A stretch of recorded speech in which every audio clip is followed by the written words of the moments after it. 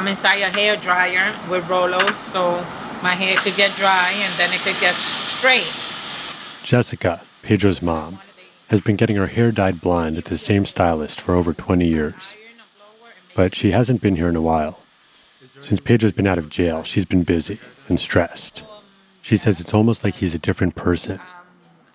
A few weeks after he got out of jail, she took him and the family on a road trip. I told them, let's take a road trip to Niagara Falls. It was supposed to be a relaxing getaway, a way of reminding Pedro that he's safe, with family now, with people who love him. But Jessica says Pedro couldn't relax. And on the drive, he was being paranoid, looking everywhere, telling me to slow down when I was going normal speed. So he started feeling too agitated and angry, and I'm gonna get off the car. I cannot sit in the back. Like, he had to stay in the front seat to look all around, because in the back he said he was feeling claustrophobic. So I noticed at that moment there was something wrong. Like, I knew he was living all over, maybe what he felt in there. So when people say, oh, having you in a cage, is that now you good, now you in the streets, now you're okay? No, there's aftermath. Jessica's getting her hair done tonight for a reason. Tomorrow is Pedro's trial date, the culmination of the 15-month-long ordeal her family's been through. The constant court dates, Manny's months of investigating. Tomorrow is the day they'll find out if it was all worth it. If Pedro's found guilty, he'll end up right back behind bars. He could spend the next 15 years of his life in prison. From Gimlet Media, I'm Saki Kanafo, and this is Conviction.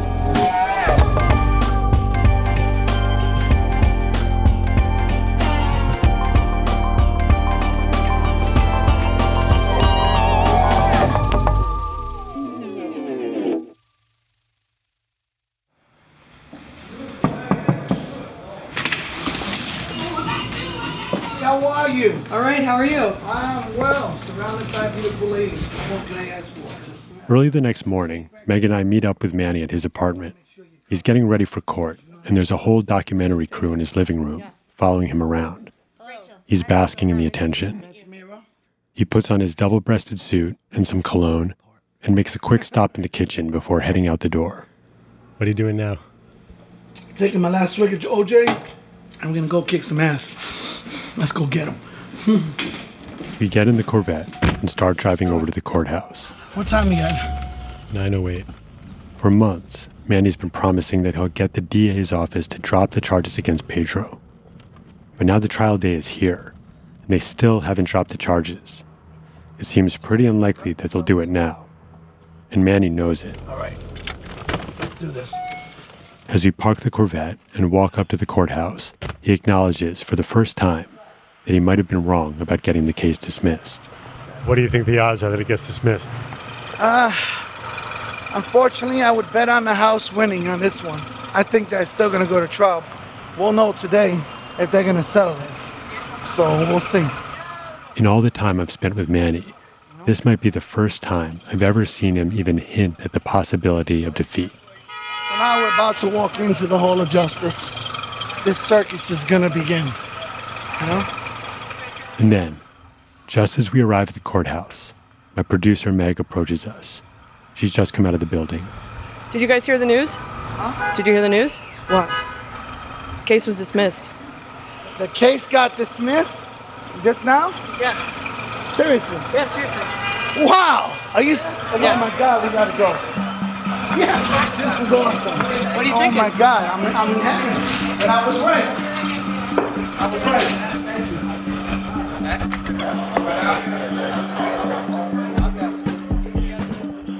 Manny, in his excitement, dashes into the courthouse while we try to keep up with our microphones. He flies through security, barely even stopping for the metal detectors. By the time we catch up with him outside the courtroom, he's already on the phone with Jessica. They dismissed it. They dismissed it. They dismissed it. It's dismissed. We won. Tell my boy I got him justice. She didn't know. She's almost here. Soon after hanging up with Jessica, Manny gets another call. Hey, Mom. I won that case. I won the case, Mom. With Pedro Hernandez. I finally got his mom justice. I know. All right, Mom. I love you. I'll talk to you in a bit. All right, God bless you. Bye-bye. I can't believe this. This is calendar number 10, Pedro Hernandez. Pedro and his family and lawyers arrive, and everyone goes into the courtroom, where a hearing to close the case gets underway. Someone from the DA's office stands before the judge and delivers a statement. He says they want to drop the charges because of problems with their witnesses. At this time, the people move to dismiss the indictment against Pedro Hernandez, and specifically indictment 2105 of 2016. The application of the district attorney was granted, and the case was dismissed. The Bronx District Attorney, Darcel Clark, would later issue a statement about this case. In her statement, she said she would not tolerate misconduct by law enforcement. She also said her office had been looking into allegations of wrongdoing in the case, and that she'd invited the U.S. Attorney for the Southern District of New York to help investigate. I reached out to the U.S. Attorney's office and the District Attorney, but neither of them would comment on the investigation or would confirm whether it's underway. After the case is dismissed, Pedro and Jessica squeeze into an elevator with a pack of reporters, and they make their way downstairs to the street outside the courthouse. Standing there with Manny and Pedro's lawyers, they answer questions from the press. Okay, so Mr. Hernandez, your thoughts on today? My thoughts is I feel good. I want to thank everybody. Thanks Alex Spiro, thanks Private Investigator Manuel Gomez, thanks my family, thanks to RFK. Just thank everybody who was by my side, supporting me through the way, and helped me get this case dismissed. were you surprised? No, I wasn't surprised. I knew it was coming on along, just in a matter of time. How are you feeling at this point now that this has happened? It's a roller coaster, but like Pedro said, we knew it was coming. Whether it was going to trial and winning the trial, it was just a matter of time when it was going to get Were you here. guys confident this morning when you woke up? I have butterflies in my stomach. I just didn't know if it was for good or for bad. But now I know it was for good. What will you and your family do now? Celebrate. Jessica gets in a car with Pedro and they drive away. Away from the press. Away from the Bronx Hall of Justice. As I watch them drive off, I notice Manny standing alone on the sidewalk outside the courthouse. I walk up and ask if he's going to celebrate too, and he says he's too busy. He says he has another case to deal with that very afternoon, a murder case involving more bad cops and prosecutors, and he says he's going to win that battle too. If this was a certain kind of detective story, one of the stories that Manny grew up watching on TV, it might have ended here, with the hero walking away in triumph, despite all the naysayers who criticized his unorthodox methods. But it isn't that kind of story. And so I have to tell you about one last case, one last battle between Manny and the system. A battle where his methods lead to a very different outcome for himself and for the people he's trying to help.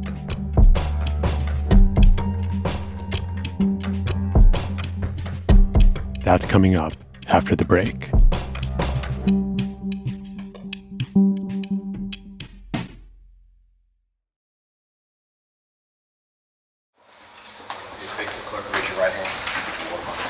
You swear or affirm the testimony you're about to give will be the truth, the whole truth, and nothing but the truth? Yes, I do. You see it, please. In June 2018, 9 months after Pedro's case was dismissed, I watched Manny take the witness stand at a courtroom in Queens. So you state your full name, spell your last name, and give your county of residence. Manuel, M-A-N-U-E-L, Gomez. He's on the stand because of a new case he took on, a murder case, the case he had to go deal with right after Pedro's case got dismissed. And this new case has a lot of similarities to Pedro's. A young man accused of a violent crime who claims he's innocent. a witness for the prosecution who Manny tracked down, cops and prosecutors who Manny has claimed are corrupt. But in this case, after Manny went after the prosecutor, she didn't drop the charges against his client. She did what Manny does, fought back harder. She asked the judge to hold an unusual type of hearing where she would get to put Manny on the stand and grill him about his investigative methods. Which is why I'm here today, in a packed courtroom in Queens, watching her cheerfully greet the notorious private investigator who's been sticking his nose into her case. Good morning, Mr. Gomez. You indicated that you are a private investigator, correct? I'm licensed investigator, yes. You're licensed by the state of New York, correct? Absolutely. And you had to go... As she begins questioning Manny, Manny's client watches anxiously from the gallery. This is the defendant in the case, Ajaya Neal. He's been accused of shooting someone in a park in broad daylight, but he insists he did not commit the murder.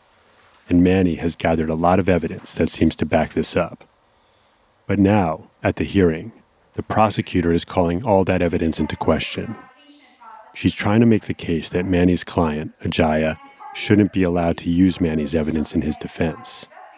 And she's doing that by trying to show that Manny's methods are biased, manipulative, and sloppy. As a private investigator, do you take any of your own notes when you're interviewing witnesses or when you are conducting your investigation at all? Any other information I give, I turn over. Is not property of mine. I turn it over to the lawyer. Okay, so that's not the question. No notes. You don't take any notes when you conduct an investigation? Take the videos and the affidavits. That's the best evidence ever. My question, sir, was whether you take any notes with respect to your investigation, yes or no? I said no 3 times. This is the 4th time, no. Okay, so, all right, you know what? Just watch it, okay? Eventually, the prosecutor gets to the main issue that she put Manny on the stand to ask him about. Manny's dealings with one particular witness, a woman named Erica King. You also turned over an affidavit from Miss Erica King and a video from Miss Erica King, correct? Correct. Erica King is a key witness for the prosecution. She witnessed the murder, saw a man get shot right in front of her. The shooter's face was partially covered by a bandana. Still, when the authorities showed Erica King a photo array, she picked Manny's client, Ajaya, as the shooter. After Ajaya's family hired Manny, Manny set out to talk to Erica King. He traveled 500 miles to North Carolina and showed up unannounced at her job, and he got her to give him a statement. In that statement, Erica King said that the authorities guided her and pressured her into picking Ajaya as the killer. After talking with Manny, she was no longer willing to testify against Manny's client. But then the prosecutor learned about this, and she went back to Erica King. They had another chat, and at that point, Erica King told yet another story. She now said that Manny had manipulated her into turning against the cops and prosecutors. She said that he told her that the prosecutor, quote, couldn't be trusted, that she was known for railroading innocent people. And she said that Manny told her about an earlier case where the prosecutor had been accused of withholding evidence. But what he didn't tell Erica King was that a judge later cleared the prosecutor of that violation. Well, sir, were you not present in court when I read the judge's decision in that case, which exonerated myself, the New York City Police Department, with respect to that case? Were you not listening to that, or did you not think that that was relevant? I don't recall that. Oh, of course you don't recall that, because that doesn't fit within your agenda, right, sir? Stay argumentative. So you don't recall hearing that note before, correct? Like I said, it was a while ago. Okay, and... This questioning goes on for hours. The prosecutor insinuating that Manny's dishonest, Manny countering that she's corrupt, that she's the one who's twisting the truth. That's what I'm aware of. That's what caused me to start investigating you and your tactics and unethical measures in this case. I watched the judge grow more and more frustrated with Manny until finally he's heard enough. Look into you, into your corruption. Okay, listen. Stop a second. Just stop. Just stop talking. Okay? Because I know you have another agenda that's going on here. Just stop talking. Just stop talking. And let's get something straight here. The other agenda that you have doesn't belong in this courtroom. I don't know what agenda you're talking about. You know what I'm talking about. No, I It does don't. not belong. Would you like to Listen, elaborate? do not ask me questions, because I'll explain to you what contempt of court means. You do not, stop talking. You do not ask me questions.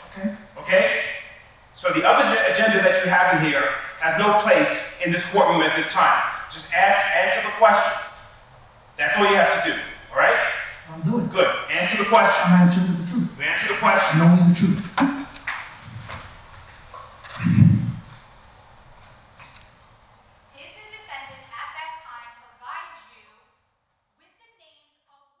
After a few hours of this, the hearing finally ends, and Manny steps down from the witness stand. A few months later, I go back to the courthouse to hear the judge issue his decision. Manny can't make it that day. He says he has another case. But the defendant, Ajaya, is there. He's out on bail.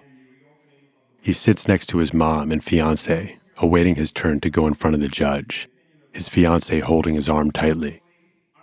And then it's time. He stands up, walks over to the defendant's table, and the judge begins reading his decision. The evidence clearly showed that Ms. Gomez visited Ms. King in North Carolina, not to hear her side or to further investigate the case, but to deceive and mislead her, turn her and disqualify her as a witness in the upcoming trial. And if tampering with the witness and derailing the case was not enough, the major parts of Mr. Gomez's distorted work. The judge is saying that Manny did commit misconduct in his investigation. And then the judge turns his attention to Ajaya, whose family had hired Manny. Mr. Neal, what should be clear to you from what I just read is that in this court's opinion, you are just as complicit in this action as Mr. Gomez is. You're one of the few defendants in a murder case that I actually have out, that out on bail. And it appears that your being out has allowed you to actually interfere with and participate in the fabrication of witnesses and corrupted the integrity of this case. That being the case, you are remanded until the 19th. That is not fair. Quiet. You kids at home. He didn't do it, yo. Quiet.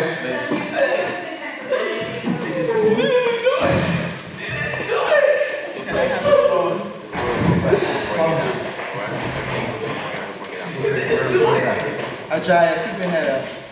Ukraine. It's not fair. Step out of this room. It's not fair.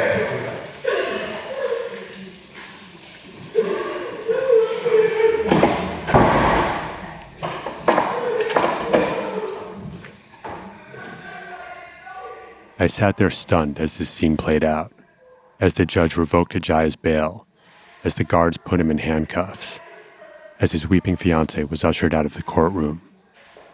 I watched Ajaya look back at his mother as she told him to keep praying, to keep his head up. Then he turned away, and the courtroom door closed behind him.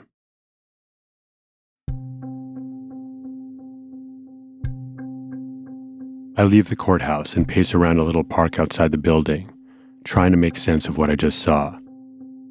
I still don't know what this news will mean for Manny, for his future as a private investigator. But if what the judge said is true, if Manny really meddled with a witness, then his methods landed one of his clients back in jail. By now, this isn't the only case of Manny's that has backfired on him. Over the past few months, most of the lawsuits that Manny's clients had filed against Terrell had been dismissed.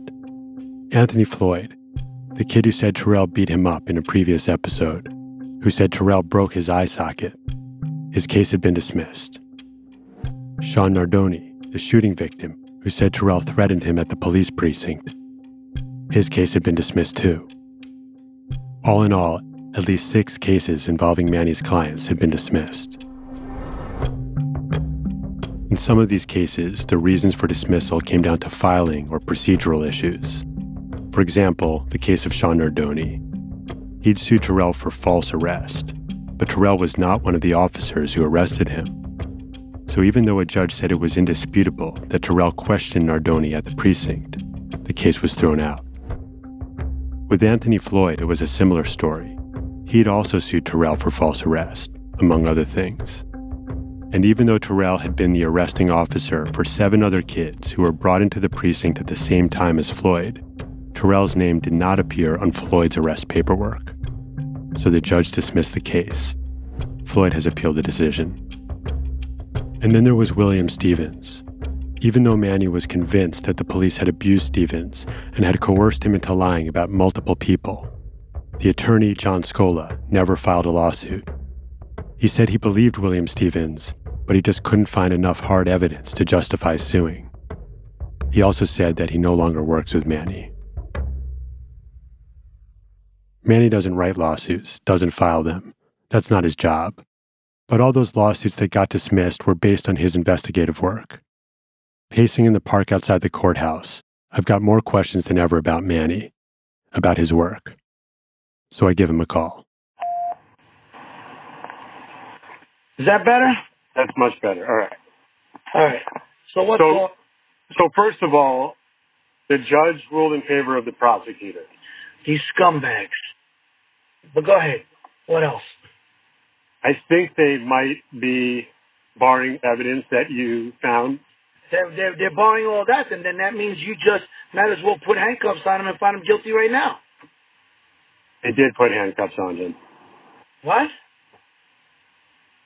Manny, the judge said that the prosecutor... today? Yeah, Manny. The judge said the prosecutor credibly made a case that you committed misconduct and that Ajaya was complicit. Are you and they locked kidding him me? up. Oh my God, what misconduct? What misconduct are they alleging I did? The judge said that you didn't go down to North Carolina to investigate with an open mind.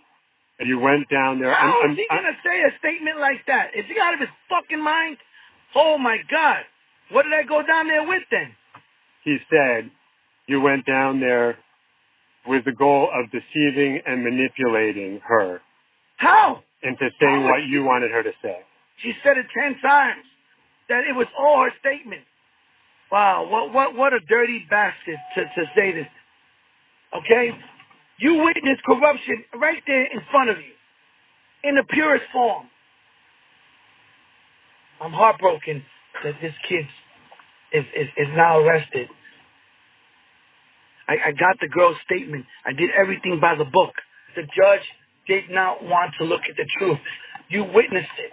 Tell me you did not. I think this whole case has been fucked up. Okay? Well, because I'm shocked that you say you think. You know it is.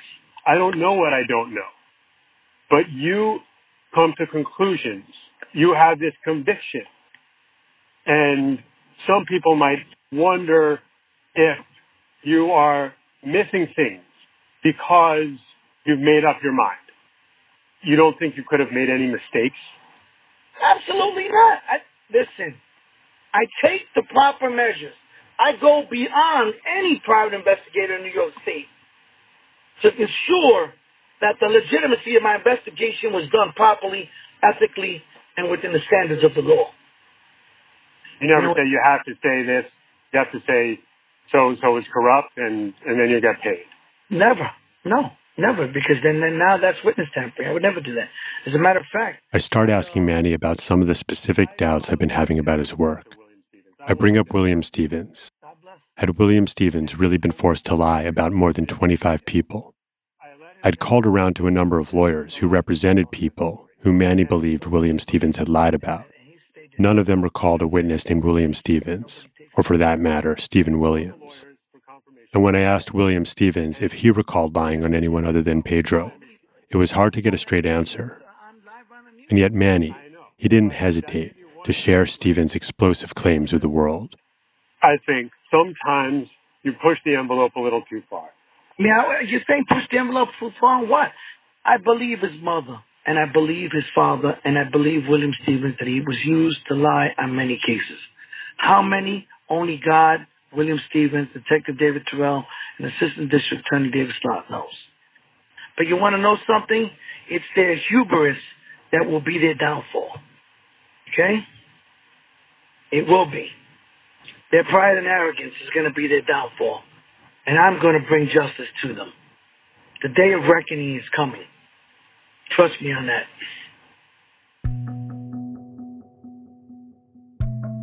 When Manny first came to me with his story, his detective story, he was the hero, the good guy.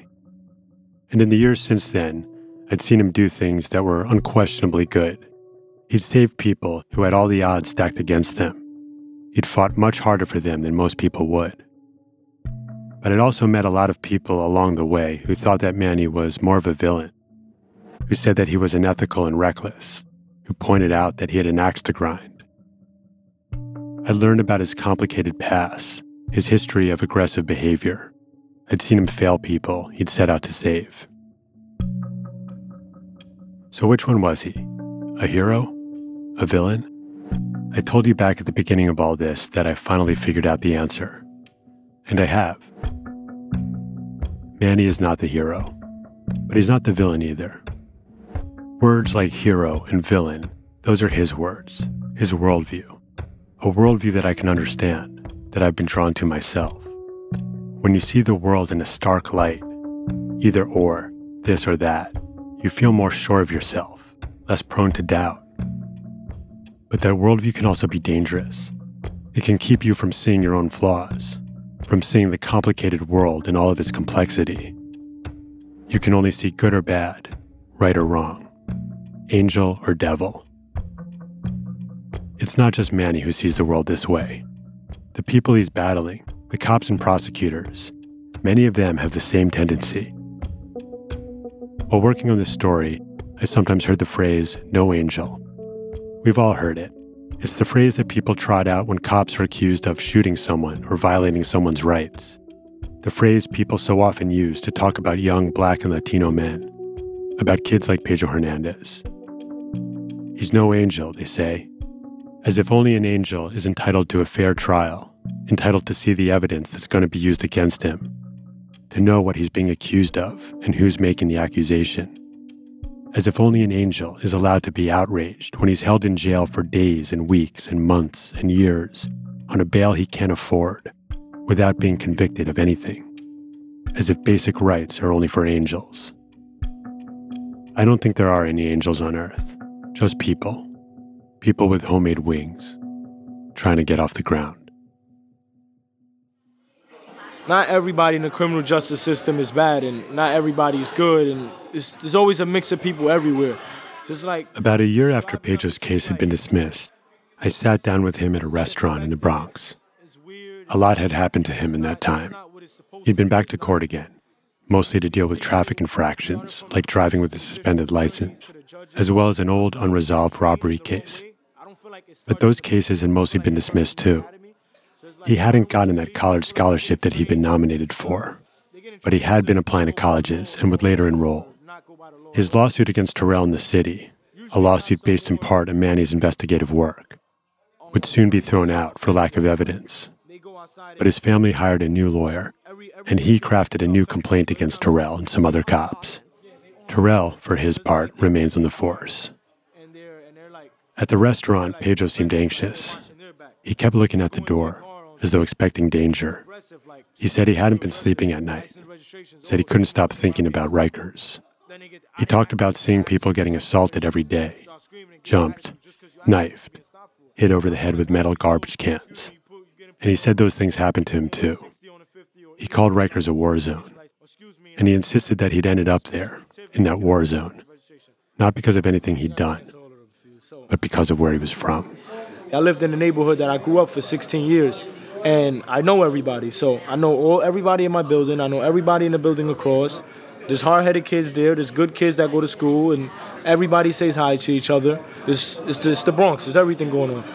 So it's like the police department knew that I grew up around all these people. So if they see me giving a five to the drug dealer, blocks later, they want to pull me over like, oh, what he gave you in your hand. He didn't give me nothing in my hand. I'm on my way to school. What am I bringing to school? Drugs? Guns? What am I bringing to school? All I got is my Metro card and a few, like $20 in my pocket. Where I'm going? So I feel like I was targeted for saying hi or growing up with the wrong people. I'm not a saint, of course. I was not the best kid in school, but I was not the worst kid outside in the streets either. And I didn't deserve anything that happened to me throughout my time in prison or throughout the time being harassed outside in the streets. I've heard a lot of stories like this from young men in the South Bronx. Even when they were just getting into fights in middle school, even when they were still just trying to figure out who they were, the justice system had already decided. I don't know anyone who'd argue that crime, violent crime, isn't a real problem in the South Bronx. But I also don't know many people who'd argue that the authorities are dealing with that crime in the best possible way. Even some cops, in their more reflective moments, acknowledged to me that what they were doing wasn't really working all that well. Even a cop who's made hundreds of arrests. Even Detective David Terrell. Do you think arresting them helps? Sometimes yes, and then sometimes no. Because, you know, one time, maybe. Then you start seeing them 2, 3, 4, 5 times. You're like, this isn't working. And it's not the police officer at this point. It's the system. Because what are they doing to help this kid? If we just keep recycling them, that's not making them a better person. Right. So how do you feel when you're arresting the same kids again and again and again and nothing's changing? How does it make you feel? Well, it makes me mad at this society because there's a lot of things that we could do for kids in the city.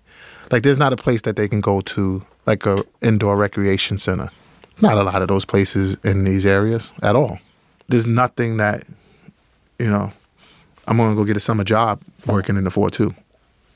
It's really hard when you live in these neighborhoods. I don't think people can even understand. That's why I get so frustrated when they say, like, you have liberal people come out and they say so many things like, oh, this shouldn't happen, that shouldn't happen. But you don't live in that neighborhood. You don't know. Like liberals would be like, this shouldn't happen. What do you mean? As far as we should do something better for them, then do something. What are we doing? Stop talking about it and do something. There are people who are trying to do things, big and small. Community advocates called violence interrupters are coming together to settle disputes in their neighborhoods before things escalate into violence. The Kennedy organization that bailed out Pedro recently bailed out hundreds of other people from Rikers. Public defenders are lobbying against New York's blindfold law.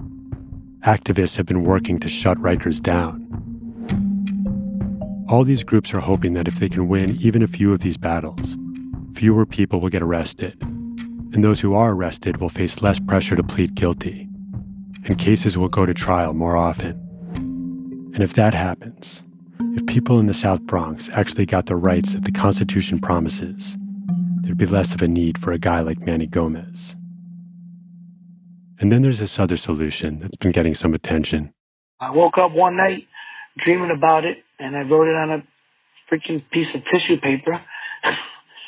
And I drew the schematic of the agency in my mind, and now look where I'm at. Mm-hmm. The whole time I was following Manny, he kept telling me about this dream he had. His dream of creating a new state agency that would have the power to investigate cops and prosecutors, the power to bring disciplinary charges against them. I told him it sounded a little unrealistic. He'd have to convince a lot of important people to throw their weight behind him. He'd have to sell them on the idea that he was some kind of hero, a righteous crusader battling a gargantuan nightmare of corruption. And who would believe that? Who'd find his story so compelling that they'd ride along with him on his quest for justice or vengeance? And then one day, he gave me a call. He said he'd convinced a politician from the Bronx to draft a version of his bill and introduce it in the New York State Assembly. I checked it out, and it's true. I have no idea what will come of this bill, but Manny doesn't have any doubts. 5 weeks, my dream comes true. I'll have a bill. They're going to draft it up. So this will be the first in the United States. Yeah, it's first of its kind. You got to remember, too long have the prosecutors been the untouchables. Too long has the police commissioner untouchable. Too long do they get away with all types of crimes. And still, nothing's done. Now I'm going to go through them like a Sherman tank. You watch. they're gonna really see what a guy with balls and heart can do. I tell you, my enemies are really gonna be choking now. All right, and even though they still try to put me down and try to destroy my career and say whatever malicious things they do, they can't keep a good man down. They're not going to. Not this Gomez. No way. The justice I couldn't give as a cop, now I give to the people as a private investigator. The justice I couldn't get for myself, now I give to the people of New York State. It's done. I'm going to go sit down and have a celebratory lunch. Talk to you later.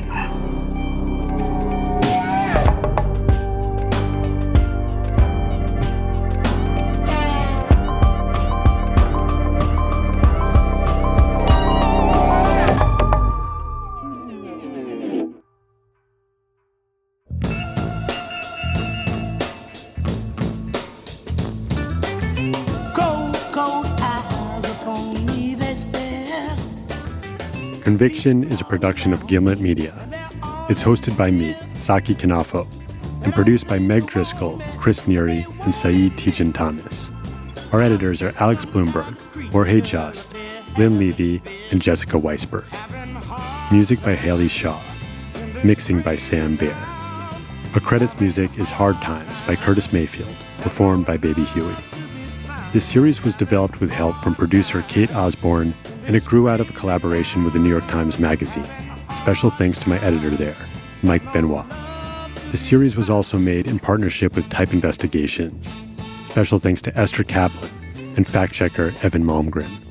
Thanks also to Kareem Maddox, Lisa Chow, Emmanuel Jochi, the Donsenborg family, Jamie Weiss, Justin Sifford and Gotti, WSC, Nan Kramer and Mike Smith, Margaret and Miles Driscoll, Kieran Helferty, Hannah Kanafo, my parents, and Lila Pearl Shapiro.